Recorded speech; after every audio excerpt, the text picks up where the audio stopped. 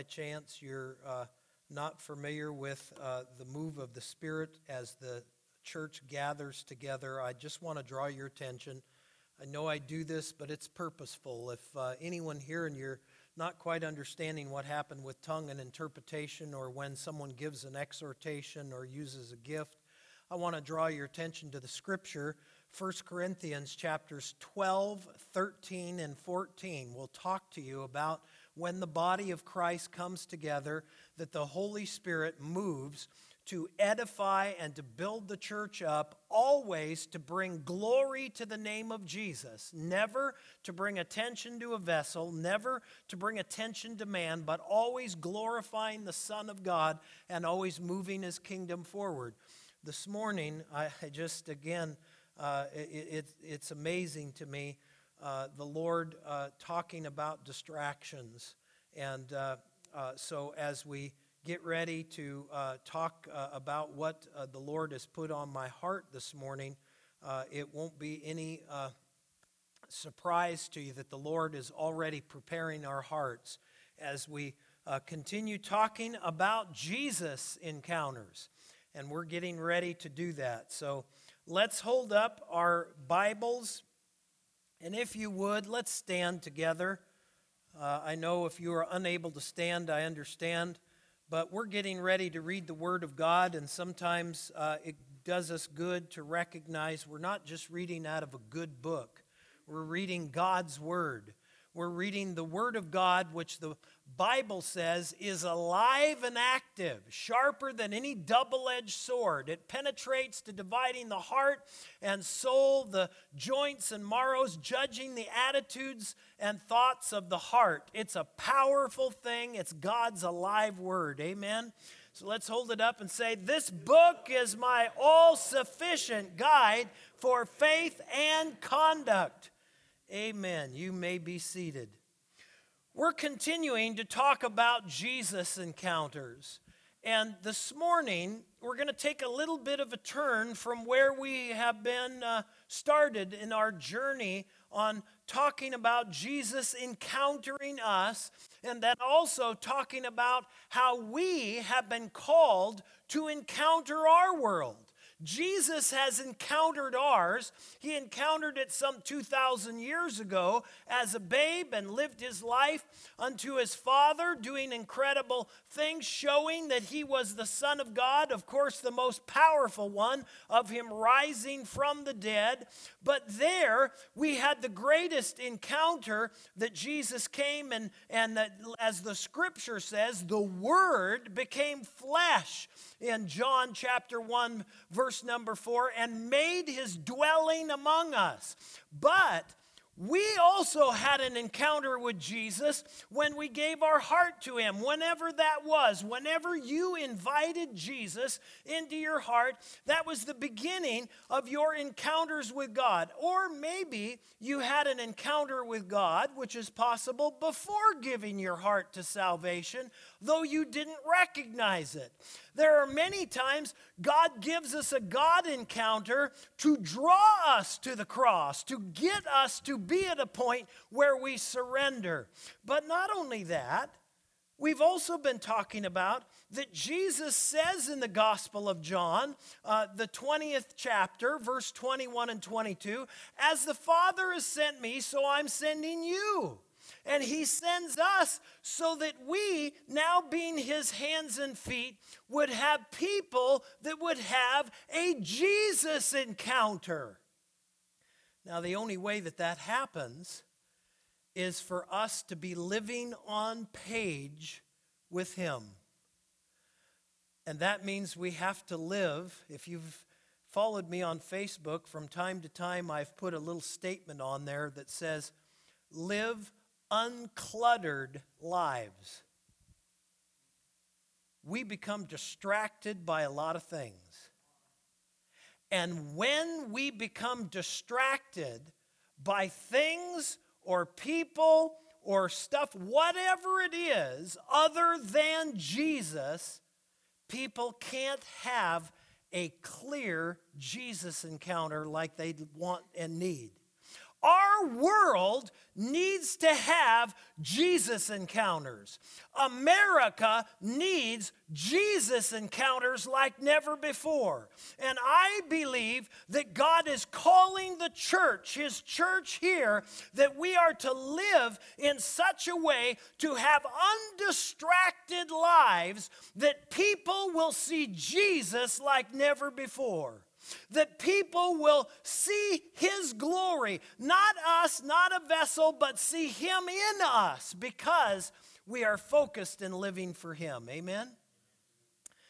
But in us starting and talking about Jesus encounters, we really have started by talking about some people who really had incredible, desperate need and were in desperate situations, haven't we?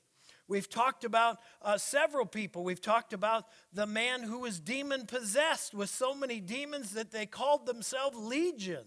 We talked about the woman who had the issue of blood.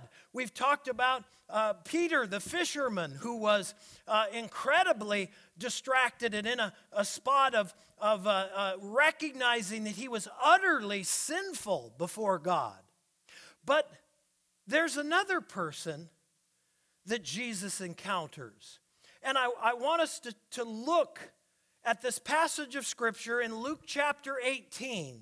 We're going to look at starting 18, going through 27.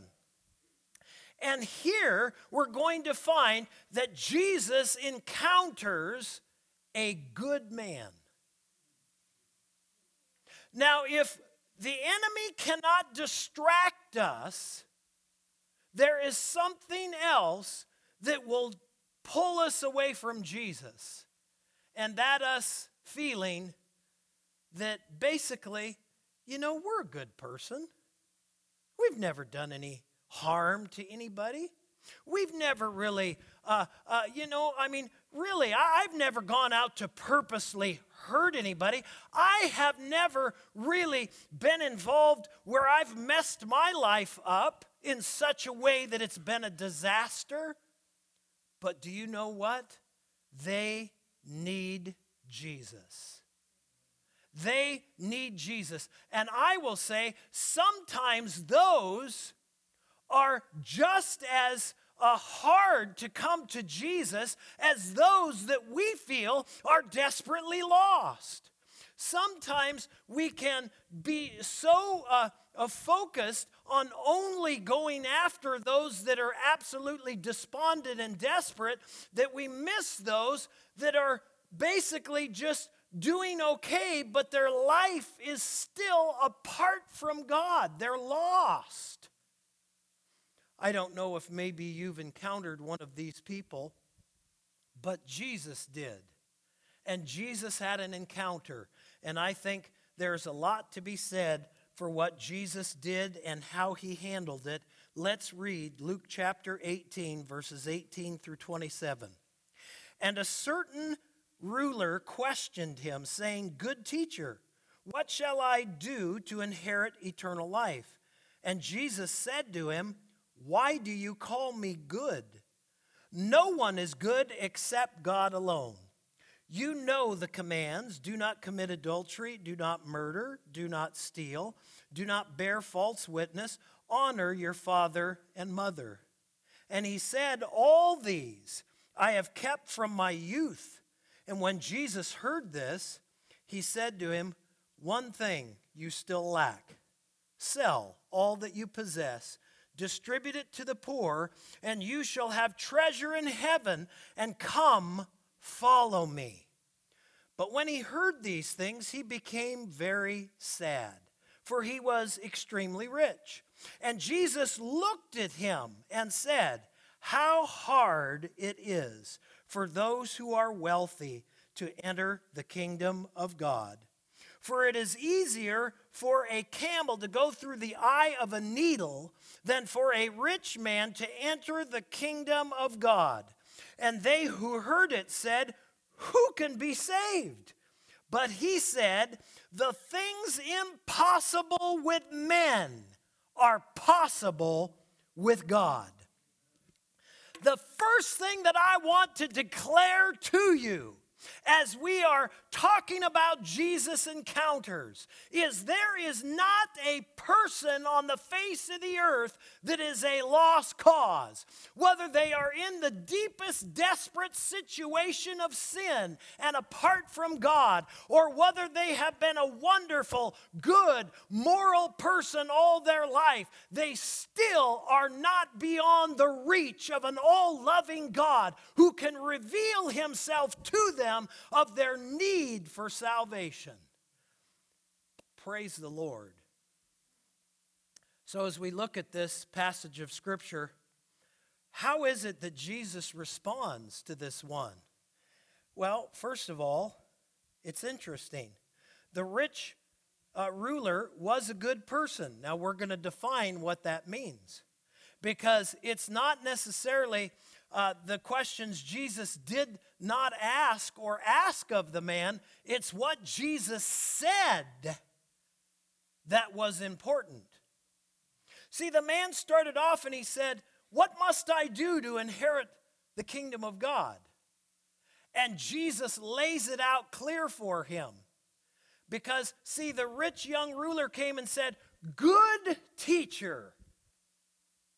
He recognized that Jesus was good. And so he said immediately, "Good teacher."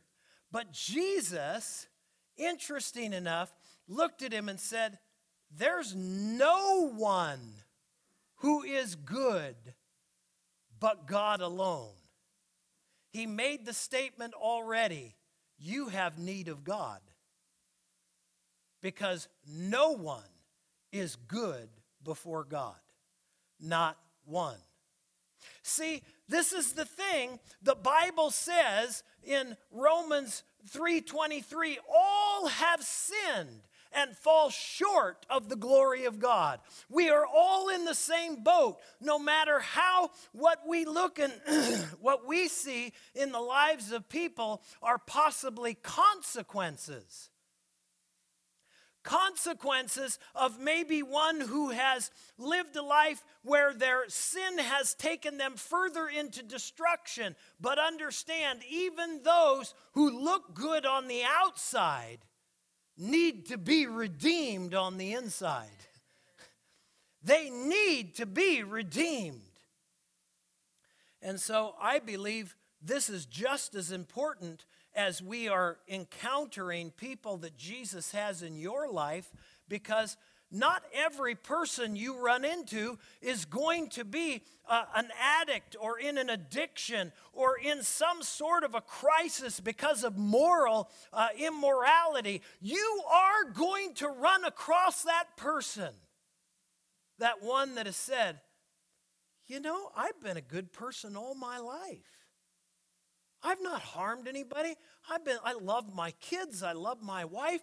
What do you do when you encounter one of those people? And Jesus, I believe, sets the standard when he first says, there's no one who's good except God alone. No one. I think honestly with that statement, because of our own human knowledge of where our heart goes, he knew what Jesus was saying, because we know and are aware, even though we try to deny it, even things in our heart that have not yet come out. Things that are in there and that we don't want to talk about, but Jesus holds the person, the good person, accountable for those things in his heart. When he says, there's no one who is good, not even one. But do you notice also that the commandments that Jesus mentions, do you notice he starts with do not commit adultery? He's leading just like he did with the woman at the well. You remember in John chapter 4, if you don't know the story, Jesus encounters a Samaritan woman at the well. And at the well, he begins to talk to her, and she says to him through the midst of the conversation, "I don't have a husband." He says, "Right, the point is you've had 5, and the person you're with isn't your husband." And like that with the rich ruler, Jesus was making a point, I believe, when he started with that commandment, you should not commit adultery. See, he could have started at the top of the list. We're going to talk about what that number one commandment is in the second point, because I believe it's very significant. He says, there's no one who's holy but God. And see, here's really the problem.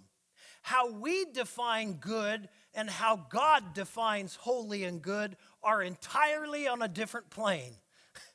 We have no idea what real goodness is. We have no way to grab a hold of what really it is to be good, because there's only one, and that's God. He is the only one that is truly good without meaning, as I said in class this morning, as we were in the Sunday connection class, that there is no yin or yang about God. He's white, he's holy. When I say white, I mean he's without sin. He's pure. Hallelujah. Without him, or with him, there is no shadow, no turning. Hallelujah. So I think that it is amazing that Jesus did not get into a debate with this person about how good he was. I want to caution you, in our encounters with Jesus, be led of the Holy Spirit. If you get into just a word debate where you're arguing with somebody, the very thing in which you're maybe wanting to do to draw them to Jesus will push them further away. Be led of his Spirit. I believe Jesus has such incredible example here of what we should do. First of all, unless there is a hunger for God, there is no words you can say to draw people to Jesus. Only he can draw people. So that's the first thing we need to understand. And Jesus, what again he doesn't do, says sometimes more than what he does. Jesus did not have a debate with the person. He didn't say, no, you didn't do those things. He simply said, okay, and he moved on to the next thing. Now here's the other thing. The Bible says in Psalm 53, 2-3, God looked down from heaven upon the sons of men to see if there was anyone who understands, who seeks God. Every one of them has turned aside. Together they have become corrupt. There is no one who is good, not even one. So when Jesus talked to the rich ruler and said, there's no one who's good but God, he confirmed the scripture. This is something, though, Jesus did do. He looked at that young ruler and he said one thing. If there's something that Jesus has the ability to do, because he is the Son of God, he is the one who spoke the world into existence. The Word of God says he was there when God was creating the world. He himself and the Holy Spirit were involved. And so when this rich ruler was speaking to Jesus, Jesus sees the one thing in his life. Jesus sees what it is that he has need of. Jesus sees the sin. And we talked a little bit about this too. Sometimes we don't see our own sin. We are sometimes so blinded by our human nature that, again, we start to consider ourselves, especially after coming to Jesus, that we're a pretty good person. What I would like to encourage us is that us who start with the blood of Jesus and the cross will only stand before Jesus with the blood of Jesus and the cross. It is not going to be because how wonderful we've become after the blood has been applied.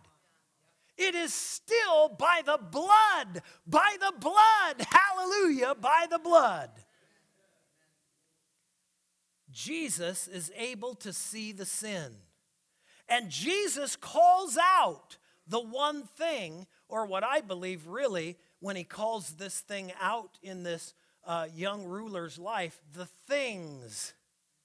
Although it says it was one thing, see, when you become a breaker of the law, it says you're guilty of it all. That's what the Word of God says. If you become a person who breaks the law, you're guilty of breaking the law. And so everyone has been held accountable and silenced before God.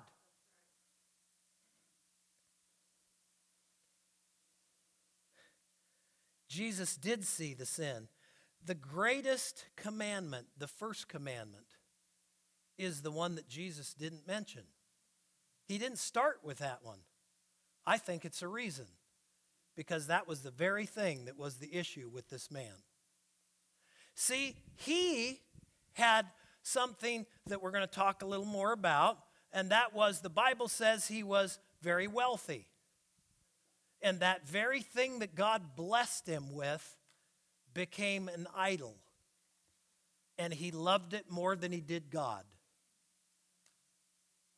He loved it more than wanting to know God, wanting to serve God. And it was that one thing that kept him from being obedient to God. And make no mistake about it, that one area was not just one sin, but he had committed, as all of us do, a plethora of sins because of it. Because when we get distracted, when we get apart our heart from the Lord, our heart takes us to places we don't even understand we're going. And so Jesus did see this thing. And the Word of God says you should love the Lord your God with all your heart, with all your soul, with all your mind. That was the commandment. And by the way, how important is that command? Jesus said, that one, and love your neighbor as yourself. All other commandments hang on these two. So how do you think the guy was really doing? Jesus pointed out the one thing that was the distraction. And then he says to him, if you will give that to me, I will provide treasure for you in heaven. Then you can come and follow me. Interesting. How sometimes the very one thing is the thing that God asks for. And here's the thing. It's different for all of us. What is the one thing for one person will not be for you. And what is the one thing for you may not be what the other person is struggling with. See, we are all unique before the Lord, and I believe all of us, God knows that very thing that is needed to be given up. Sometimes it's not necessarily a possession. I know for me, the beginning of the process again of me forgiving in my heart, when I first came to Jesus, that was the biggest obstacle for me. I wanted to hold on to my hate. And I'm going to be honest, I hated my dad. There was no two ways about it. It was hate. And I wanted to hold on to it. I didn't want to let it go. I wanted to see him suffer like I suffered. I wanted to rub it in his face anytime chance I got. And God put his finger on that one thing. I thought it was going to be just for that moment.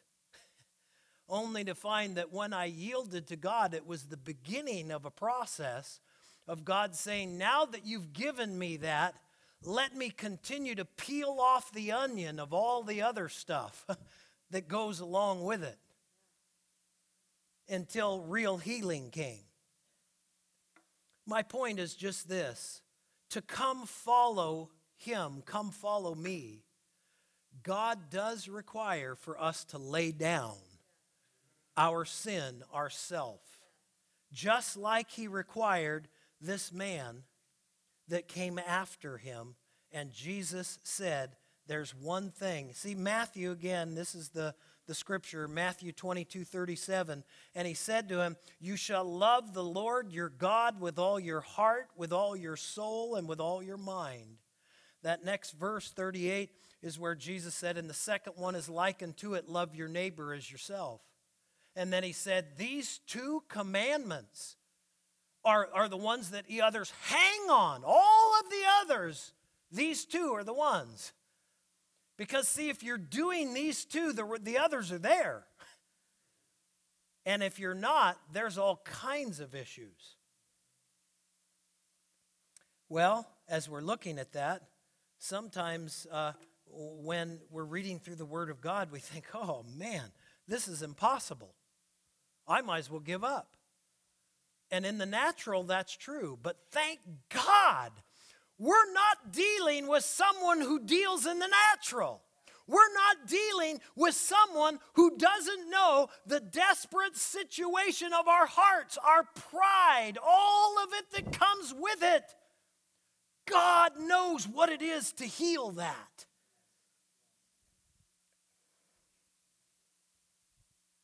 So it brings us to our third point. That is this: what is impossible with men is possible with God. It's possible with God. What we think is impossible, the disciples said it. They said, who can be saved? Peter went on, if you read a little bit further, and said, Jesus, we've left everything to follow you. We get so hung up on everything. And just so you know, Jesus said, you've not left anything that you won't receive not only in this lifetime, but in the lifetime to come. God will be no man's debtor. God will not be a debtor to anyone. And, when I say that, you can snow a lot of people, and you can even fool your mom sometimes, but you can't fool God. You can't fool him. But he states, what is impossible with men is possible with God. I want to talk about this because this is a very important thing. He saw the one thing, and it says in verse number 24, Jesus looked at him and he became sad. He became sad and he went away. Did he come back to Jesus? I don't know. The Bible doesn't tell us. It leaves us, only eternity will tell. But it says that he went away sad. For him, it was because he had been blessed with so much. For him, it was because the scripture said he was very wealthy. But unless we begin to focus on this issue, may I remind all of us that if you live in this great country that I love, and I do love America, you and I are richer than 85 to 90% of everyone in the world. How hard it is for those who are wealthy to enter the kingdom of heaven. We're distracted by many things in our great nation.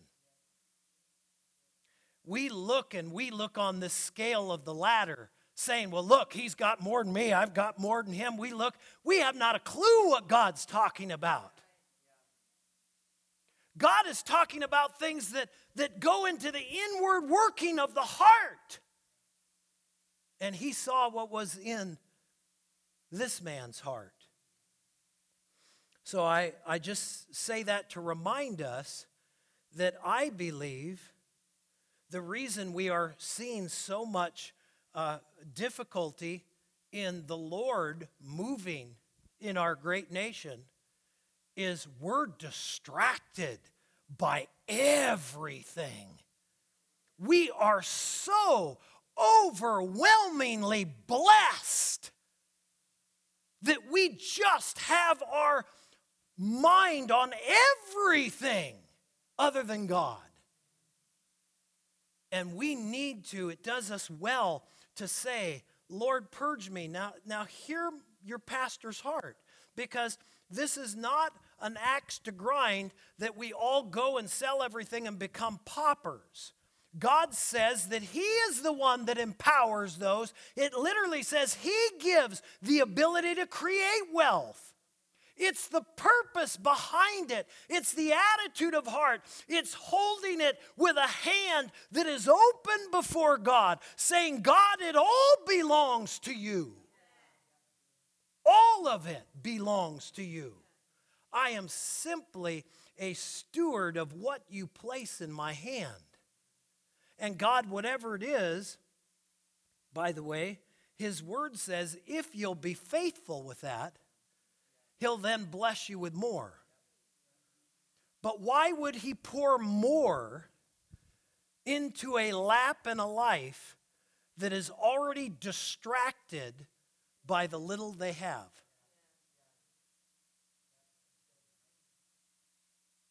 The riches of the kingdom of God far outweigh the things of this world. The things of this world are perishing. All of it's going to be burned. Just let it go. Now, I say that not to say that we should be foolish and advocate our stewardship, because until he comes, we are to be stewards. But just don't get hung up on it. Now, here is the thing that I want to talk about, because in my study, I hope that I don't upset anybody's apple cart here. But I'm sure if you are here that maybe you have heard the story of the eye of the needle before. Well, I will tell you that in my research, and I researched as well as I could, this has been something that has been brought out, especially in the last couple centuries. But I will tell you that apart from the 9th to the 15th century, it was never a fact. They cannot find historically, factually, that there was an eye of the needle in the gate of Jerusalem. So what is Jesus talking about? Because how many of you have heard that story either in Sunday school or somewhere else? Now, it's a wonderful story. Is it a great analogy? Yes. The analogy is about having to unload all your stuff before you can get to God. Now, spiritually, do we have to do that? Yes. And again, as I say, sometimes it's our own sin. For me, it was hatred. And I had to be willing to unload it and give it to Jesus. But as I've studied this, I'm just telling you that they say that it is quite possible that the eye of the needle in the actual factual case did not exist. So what is Jesus saying? Have you ever heard Jesus talk about in Matthew 7 where he says, remove the log from your eye and not the speck from your neighbor's? Now, how many of you have ever had a log in your eye? We feel like that, don't we?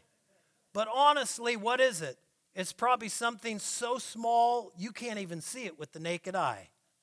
So what is Jesus doing? He's using what is called a hyperbole. He's using some figurative amount of speech so that you can see how impossible without God you are a hopeless case. But with God, all things are possible. It literally is saying that it is impossible for that camel to go through an eye of a needle unless God does something supernaturally.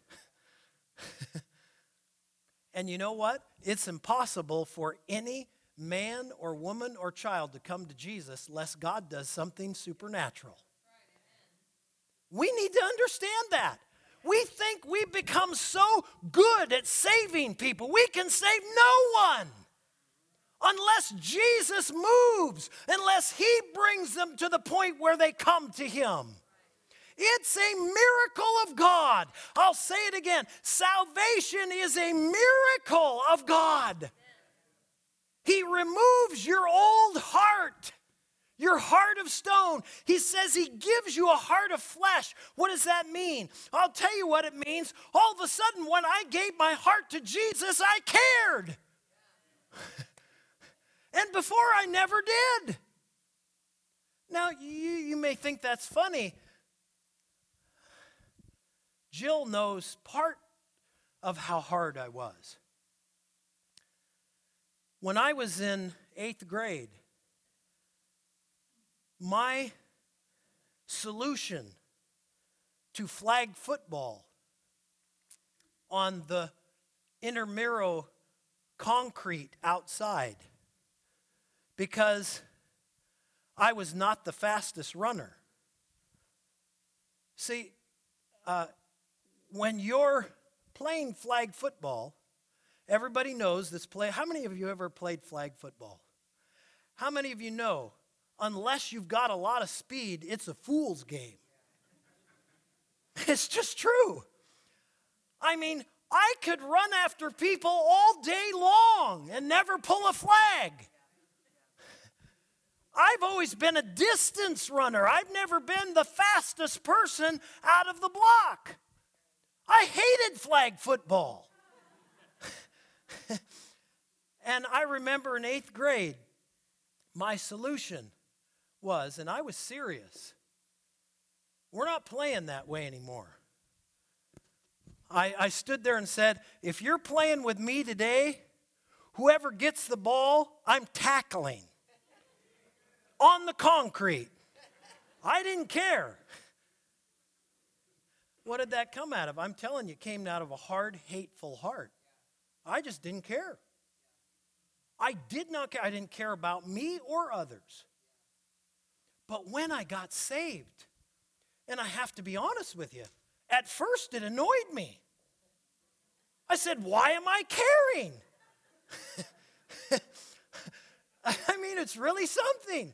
All of a sudden, God had taken that heart out. And all of a sudden it is. It's like the Grinch, if you ever saw it. You know, he's up there and he says, you know, all of a sudden I care. What is the deal?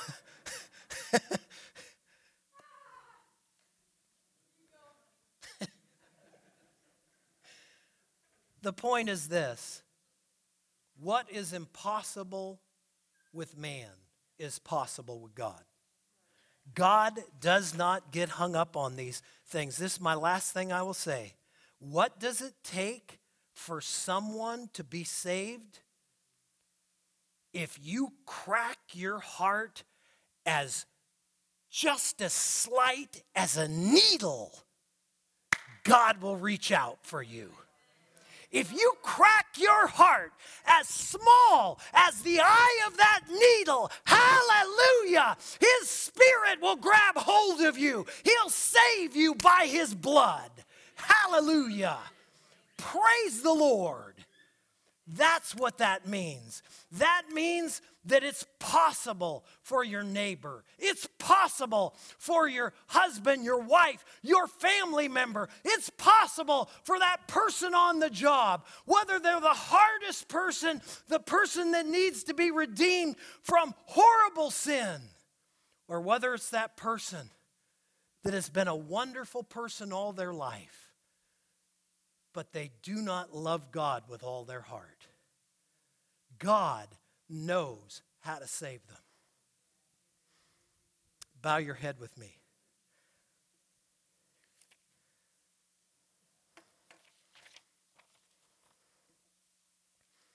My point is this: Jesus wants you to have an encounter. He wants you to have an encounter, first of all, with Him.